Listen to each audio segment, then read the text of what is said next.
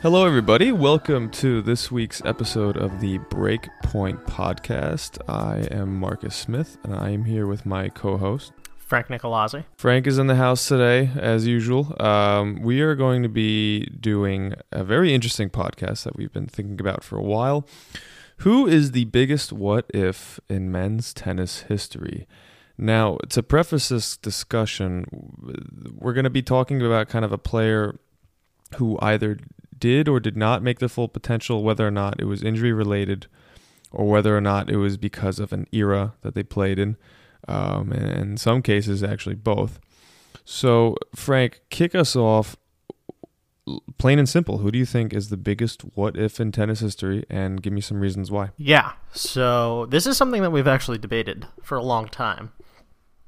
And this is one of the other topics of this podcast that's kind of like the inception of it. This is one of those topics that was one of the reasons why we started this. So I think there's a few, and we'll get into the honorable mentions later on.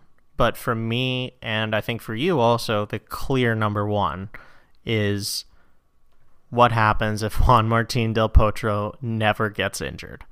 And I think it is because Juan Martín del Potro might be the most consequential injury in the history of men's tennis. I'll qualify that, because in all of tennis it might be Monica Seles, but for men's tennis certainly it's Juan Martín del Potro. So I wrote down a few things for him. So this is all in 2009, unless I specify sort of otherwise. In 2009, he went 54-16 overall. 17-3 in majors, including a U.S. Open win over Nadal and Federer in the final, in which he smoked Nadal in straight sets and then beat Federer in 5 sets, and I believe he was also down 2-1. Yes, he was. He came back to win that match. He was 18-8 in Masters 1000s, and this was all at the age of 21.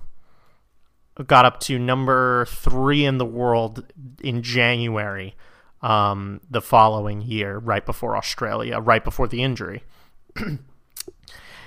So, pretty safe to say, Juan Martín del Potro looked to be on the rise. He was, and this is this is another insane fact. Besides Nadal and Djokovic, del Potro is the only player to beat Federer in a Grand Slam final. And bear in mind, this was a 2009 Federer that was the 5-time defending U.S. Open champion. So this is prime Fed in a slam final, and the first player before Djokovic to defeat both Nadal and Federer in the same Grand Slam tournament. Ridiculous stats. In 2018, Juan Martín del Potro, this is after all the injuries, all the surgeries, this is 29, 30-year-old Juan Martín del Potro at this point in the 2018 season, went 17-4 in majors, reached the U.S. Open final where he lost to Djokovic, Roland Garros semifinals, Wimbledon quarterfinals. So he's doing it on all 3 surfaces still, and this is after all the injuries, everything. Insane. Including one of the greatest shots in tennis history, by the way, if you remember that running forehand in the semifinals of Wimbledon that year. That's like constantly shown on his career highlights. Yep, that's the one where it looks like it basically kind of goes around the post, right? Yeah, and he's not even really known for that. It's so funny. And also to preface his injuries, he had some very gruesome wrist injuries post U.S. Open win. This was kind of beginning of 2010. I remember he had basically every wrist injury he had, he was about maybe 6 months to a year out every time, and I believe he had 4 of those surgeries, by the way. So that 2018 stat that you just mentioned where he went 17-4 in majors, he did that with basically no backhand, by the way, because his left wrist was so messed up that literally he just pushed his backhand across court. He couldn't, because he used to have a really good two-hander where he could actually kind of pound through the ball, get some spin on it, deal with heavy topspin from guys like Nadal. This is why he was kind of like a quote-unquote Nadal killer, because he was so tall, could handle him on hard courts. On clay, it's a different story, obviously. But he did this all in 2018 with like literally zero backhand and almost beat Djokovic in the US Open final. I know he lost in 4 sets, but he kept it very interesting. And then after he unfortunately And we haven't really seen him since, is when he banged up his knee. What is that, at Queen's Club, I think? Yeah, he like basically slid out and he tore his kneecap. He's had a couple of setbacks. Good news, everybody. The man is back playing tennis and the guy does not stop. I don't know whether or not he'll win another Grand Slam or be a slam contender, but it would be a phenomenal story if he came back, and he's one of my favorite players on tour. He is one of, if not my favorite player on the tour that's not like Roger Federer or something like that. I think everyone our age is obsessed with Juan Martín del Potro. He is such a fan favorite, and yeah, he's just so beloved. So I'm so happy he's coming back. And so now that we've established sort of why like this guy was pretty damn good, pre and post injury, he's pretty damn good. Why exactly is he the biggest what if? And I think that the reason why he is the biggest what if is because he single-handedly could have stopped the Big Three era. And I think even members of the Big Three have acknowledged this guy really could have been a person that did some damage in this era and could have prevented a number of majors going to them. Define what you mean by stopping the Big Three era. I mean, in the same way that there was a brief period where Stan Wawrinka won 3 majors, Marin Cilic won a major, Murray's a little bit more murky because it was originally a Big Four and then it sort of separated itself into a Big Three. Rather than only having that for a 2 to 3 year span, we could have potentially had that this entire time. And I think that is where Juan Martín del Potro comes in, where in all of the majors from basically 2010 through 2015, 16, there was only going to be 3 winners, and that was it, you know? And I think that Juan Martín del Potro really could have put himself in that position where he could have gotten, I think, potentially maybe 5 or 6 majors and really been a contender. Yeah, that's actually, I was just about to ask you, and I was just thinking about that myself. How many, again, let's assume that he maybe only has like 1 injury, because I hate to assume that like no injuries because we're not living in a perfect world, but let's not assume that he had like 4 operations done on the same wrist. I think he wins at least 4 majors. I think he wins the U.S. Open. I think he is like a consistent contender. He could have pulled off a Wimbledon. I don't really see him, Roland Garros, I don't really see him contending. Although he, by the way, for such a tall hardcourt player, makes the semifinals regularly, so respect to him for that. And I think he pulls off an Australian if his fitness is good enough. I think he's anywhere in the 4 to 6 range, and that puts a huge dent into the GOAT conversation. Do I think it like necessarily break? Like I still think Federer, Nadal, Djokovic are still like the big 3, but not as dominant with like each having 20 slams. And I mean, honestly, thank God that Wawrinka kind of just came in there, won 3 in 3 separate years, 14, 15, 16, Australia, Roland Garros, US Open. Murray sprinkled in some there. But yeah, it would have been really nice to honestly see Delpo kind of get in that mix and really just make it more interesting for the men's game, because it was always kind of like, okay, well, there's only really 3 options as to who's going to win. Oh, Federer's injured? Okay, there's only 2. Oh, Nadal's injured? Okay, there's only 2. So it would have made it a lot more interesting. Yeah, I also think that it would have given some belief to younger players that they can beat the big 3, that there are more options. Like, yes, they did see Stan, they saw Marin Cilic win a major, whatever.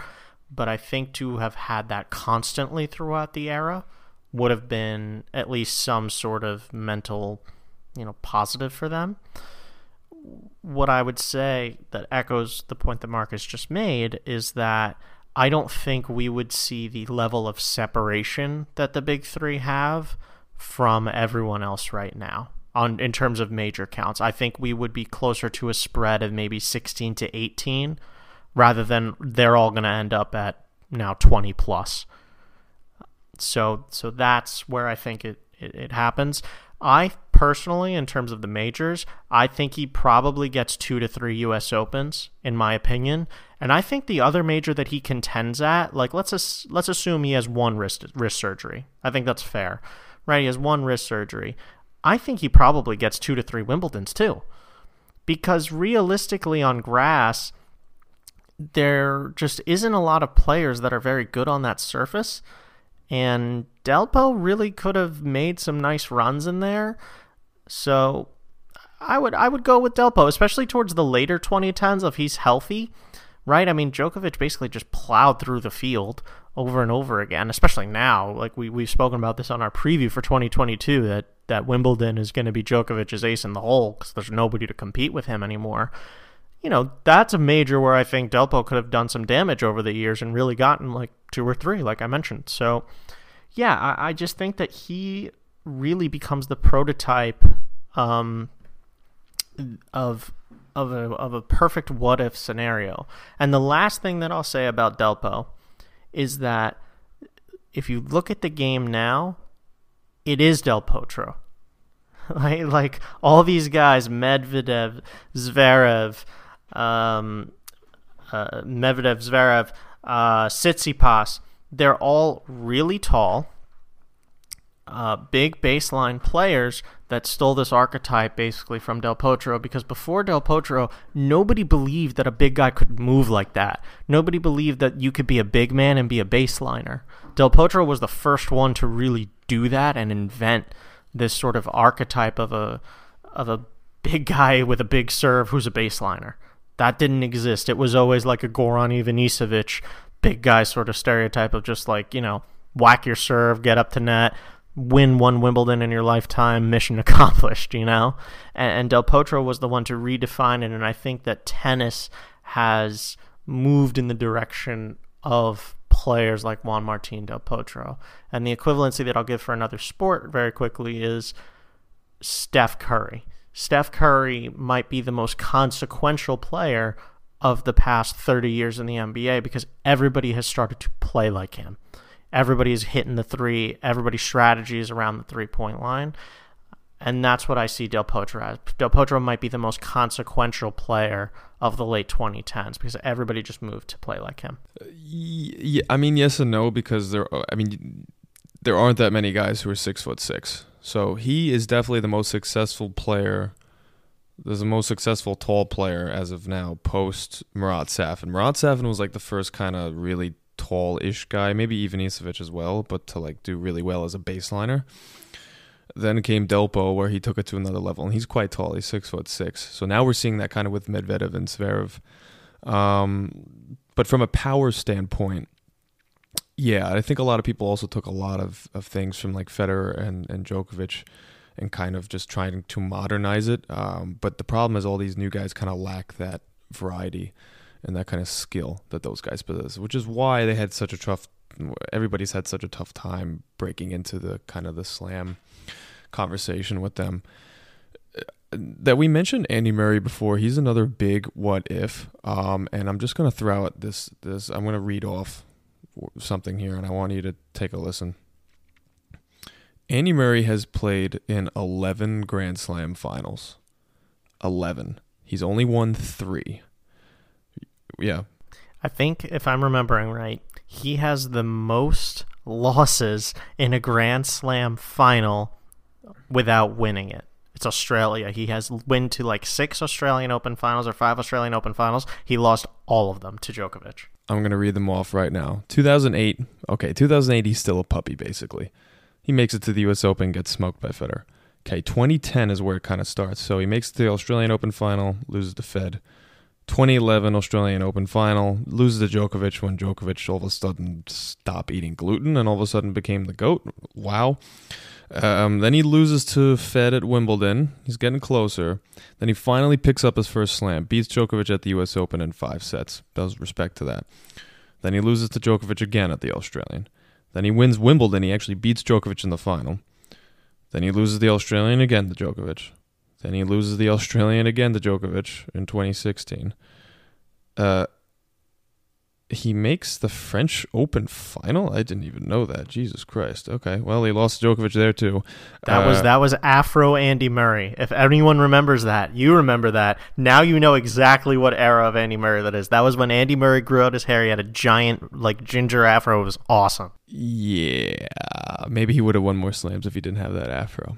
Anyways, He takes L to Djokovic there, and then he beats Raonic in the 26 Wimbledon. So, I mean, so that's 8 Grand Slam finals that he's lost, and that's 1, 2, 3, 4, 5, 6 of them against Novak Djokovic. So let's just say he flips at least 3 of those, maybe 2, 3. I mean, that puts him at 5 or 6 slams. That also diminishes the amount of slams that Djokovic potentially has, which would result in a wholly different GOAT debate that we're having that's currently ongoing between the big three. So Andy Murray is a huge what if he was able to kind of break through, at least clip a couple more slams, just at least 2. Give me 2. So here's my thing with Andy Murray. I love Andy. I hear you. He also won 2 gold medals, by the way. Denied Novak and Fed their gold medals. That's the reason they don't have it, is because Andy Murray is like God tier in the Olympics for some reason. That should be noted. Yes. And as mentioned, I hold Olympics as high as a major. So, for me, that's a big deal. And it was on home turf in Wimbledon, huge amount of pressure. So that 2012 one is no joke. I think you're asking the wrong question. I think the what if with Andy Murray is not whether he flips the script against Djokovic. I think it's what if Andy Murray is 22 years old in 2021? What if Andy Murray is 21 years old in 1990? What if he's in a different era that's not with these 3? How many majors does he win? And you're scoffing and you're saying, like, I don't know, but that's what makes it a good what if. No, I mean, I'm scoffing because that can be said about a lot of guys. That could be said about Wawrinka, who won 3 in the Big 3 era. That can be also said about Del Potro, who won 1, but we think in the Big 3 era he could have won anywhere between 4 and 6. Imagine if he didn't play in the Big 3 era. We also think that he could have won way more. Yes, but then that's 2 what ifs for Del Potro. Does he not get injured, and is he in another era? So no, you can't say Del Potro. Stan Wawrinka, I think, is legitimate. However, I think when you factor in the 2 gold medals and the fact that Andy Murray is widely respected by the Big 3 as being like the best player that they have each respectively faced that's not each other, I think that's why you can ask it about Andy Murray. And I think that Andy Murray, despite him only having, I think, three majors, right? We went through them,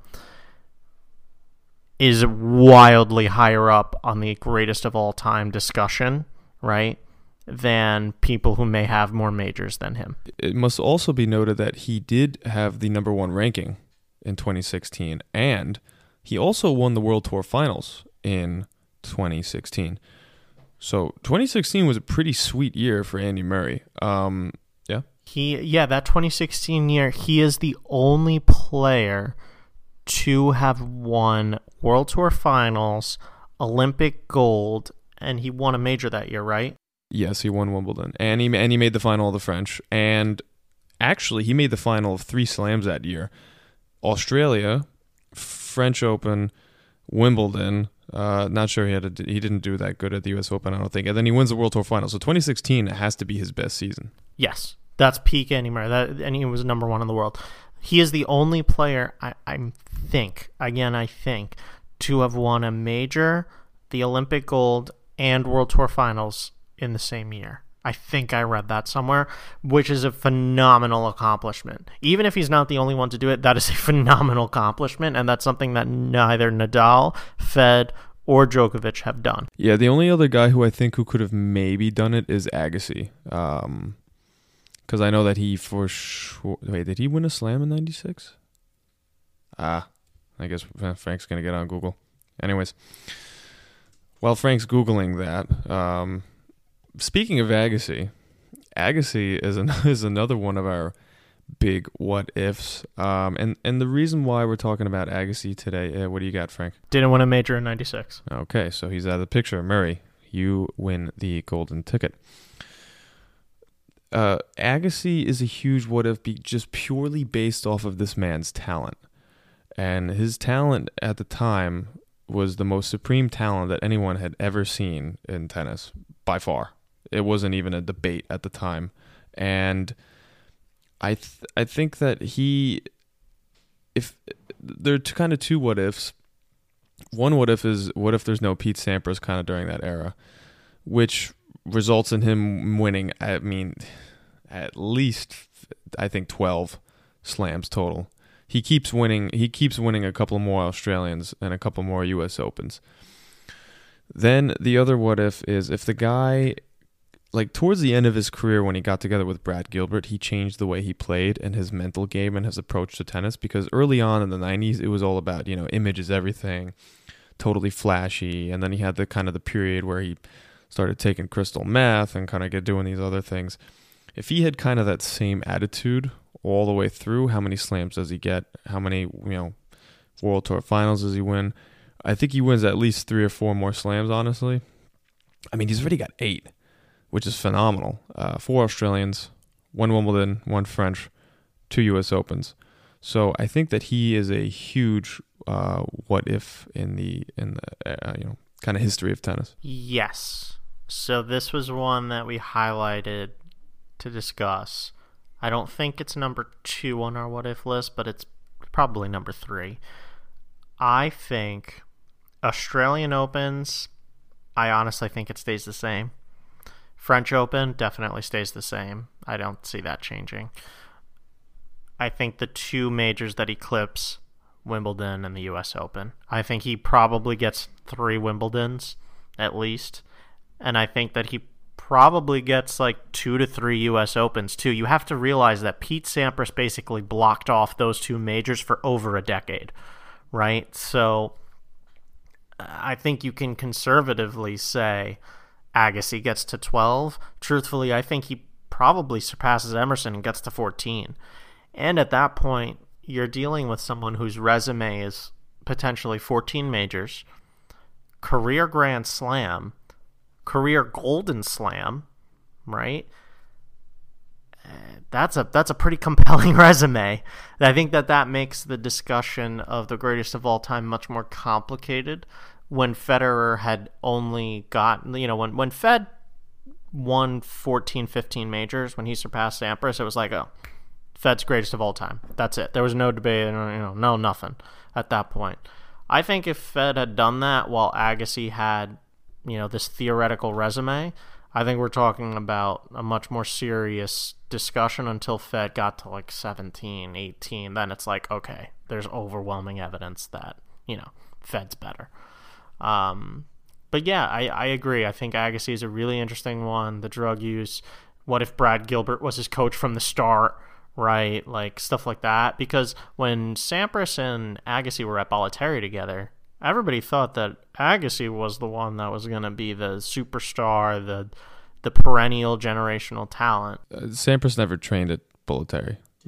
No, you're thinking Jim Courier. Oh, I am. Thank you. But regardless, when they were younger, the public and the USTA thought that Agassi was the one that was going to be the consequential, the perennial talent. I mean, let's be very real. Talent-wise, duh. I mean, this guy was supremely talented to Sampras. Okay, Sampras' serve was on another level, but you're talking everything else. Okay, maybe besides the volley, Agassi just had more feel for the game, and as the game was kind of modernizing when it was becoming more of a baseliner's game, I think he was just more talented. The only problem was his head a little bit, and also, I mean, damn, Sampras' serve back then, it still mattered a lot. And the return, basically, I mean, Agassi basically is always like one of the best servers of all time against one of the best returners of all time. And I guess the serve wins, man. I mean, because Agassi's serve was average at best, really, in my opinion. Yeah, no, I don't think that's a hot take at all. I think average at best is an accurate description. But yeah, I think that the what if with Agassi boils down, I would say actually, even beyond the coaching, beyond anything, it boils down to one match. The 1990 or 1989 U.S. Open final, when Sampras won his first major, right? That was 1990, but Agassi hadn't really arrived. I mean, he arrived, but not really arrived on the scene yet. I don't think he even played Agassi there.